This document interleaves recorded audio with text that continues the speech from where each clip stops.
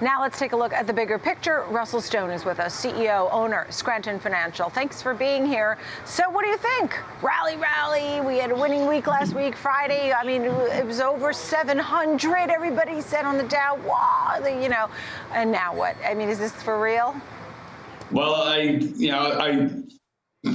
bear with me here because I'm always a bearer of bad news in this environment. I would take this opportunity to reposition your portfolio, take some of the gains that you've got, back it off a little and get ready for the next drop, because markets don't just recover when China is struggling, Great Britain is struggling mightily, all of Europe actually is struggling economically. We have all these headwinds with Ukraine war, with what's going on here in the United States. I mean, the debt on our the interest on our national debt is going to exceed $1 trillion this year. So I think there's a lot of adjustments coming. It's a political season, so we have elections coming up November 8th. I think the markets are kind of taking a hold your breath attitude, and let's see what happens after the election. A lot of folks looking for a pop before the elections. What do you think of that?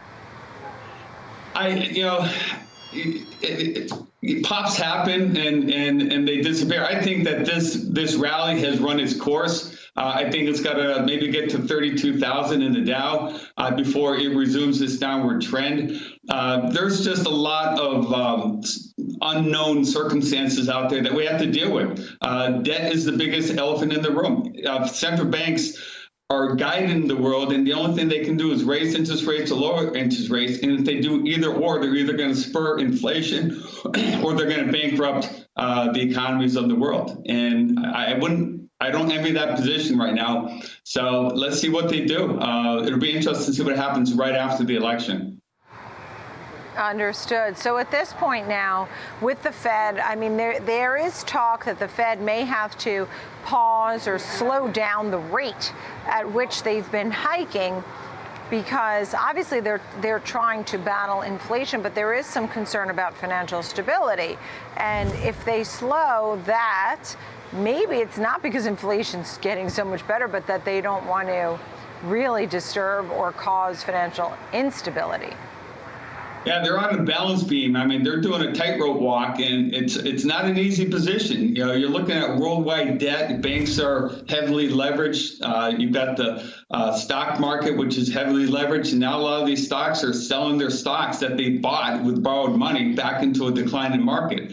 It's not an easy rope to walk, and right now it could go either way. If they raise interest rates too much, they're going to break the real estate market. They're going to break pension funds around the world. They're going to break a lot of things. If they don't raise rates, then they're going to spur inflation. And the world is all in the same boat, because our worldwide debt exceeds $2,000 trillion.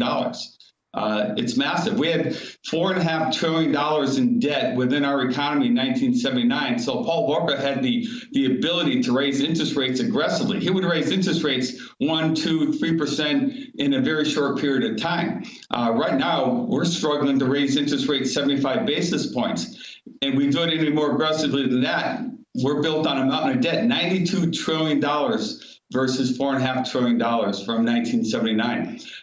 It's not going to be fun. You have students that are in debt with student loans. You have credit card debt that's at an all-time high. You've got mortgage rates going up. There's so many things that are going along. People have to step back and really just hold on to their cash and get ready for the bottom of all this and the volatility that we know is here. That's one thing you can predict accurately, is we're going to have lots of volatility, both political volatility, both economic volatility, and market volatility. Right. And you said it, they have to basically do this as they balance on the beam there. But there is some good news that comes from this. You just talked about debt. What's some of the good news? Well, the good news is I think the appetite worldwide is going to address this. I think we're long overdue for a restructuring of the way the world runs their monetary systems. We had the Bretton Woods Accords in 1944. We had the Jamaican Accords back in 1976. The world depends on the petrodollar. I think there's better systems and better thought processes that are going to come out and emerge from all this. We can't exist on this path. That I think the world knows. And I think we have to go through the process of not depending on debt to run the world. You can't run an economy on debt. That's been proven over and over again. In the meantime, we're seeing Chinese stocks. We just finished talking about how they've been beaten down today. Concerns about President Xi Jinping being extended in his role. He's notoriously been a little bit aggressive against tech stocks, economic growth, innovation, and there's a lot of concern. As a matter of fact, huge outflows is something I was just reading a short time ago. That is also monumental because that really tells the story. And a name like Pinduoduo, for example, I'm only using that as an example, was down 16% this morning. I just checked on it, it's down 28%. So, and this is not only for Chinese companies. U.S. companies that are exposed over there are also like Starbucks and Tesla and Wynn and Las Vegas Sands. I mean, what do you make of the Chinese story and why investors in the U.S. should care or not? I mean, should they just stay away from these stocks overall? Well, we should definitely care because you mentioned stocks, but you also have to mention pension funds that buy these stocks within their pensions. The Chinese bonds, which are found in pensions all around the world, those are problematic. And the expectation in my world is that I would expect more outflows because as the world economies are slowing down and they're adjusting, what does that do? It overinflates the value of everything. So as the world is going to readjust and deflate down to the real value of assets based on gold, you're going to see a lot more contractions within the markets and the economy. So my expectation is you're going to see a lot more money flowing out of China, Europe, and U.S. stocks and seeking safety. And that's the kind of like the untalked about story. What happens when fear enters into the system? Are interest rates going to go up or down? They're going to go up. And the Fed doesn't have that much control over interest rates once the interest rate has fear baked into it. That's going to be a bigger issue. Go back to 1929 and study some of that stuff, and you'll see that fear enters into the system, then the system loses control. Right. And, to your point, I was just looking at the outflows. If you think outflows will continue, this platform, China's domestic market platform, which tracks the stocks and everything, it's called Stock Connect. And it was created in 2014. And I saw $2.5 billion in outflows just on Monday alone. And that is the most ever since it's been created. That doesn't seem like a good thing overall. Tell me a little bit about gold and silver. I saw gold was down about $2 today.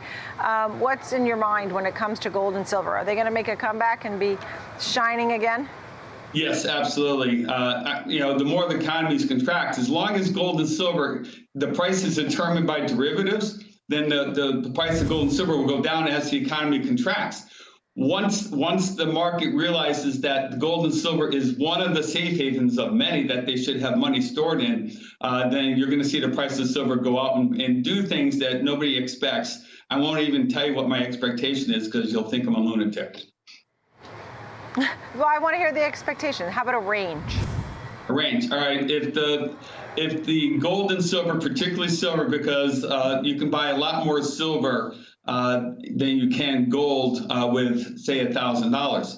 But I personally believe that silver will break through $30 an ounce and then move up to $60 an ounce.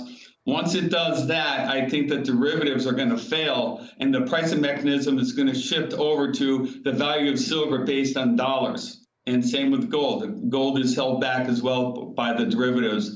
That is the kingpin. So those derivatives are what we're pricing silver in and gold. If those fail, then we're going to be pricing it in dollars, and that's a much, much bigger number. And that's why I think having gold and silver in your possession as a hedge against what's going on in the markets and the economies is a smart idea. Very interesting. So that's doubling plus, basically, is what you're telling us. One more point on that, Nicole, is that the excess reserves in silver are almost depleted. But yet the price is still at historical lows, even where at the cost of what it takes to get it out of the ground.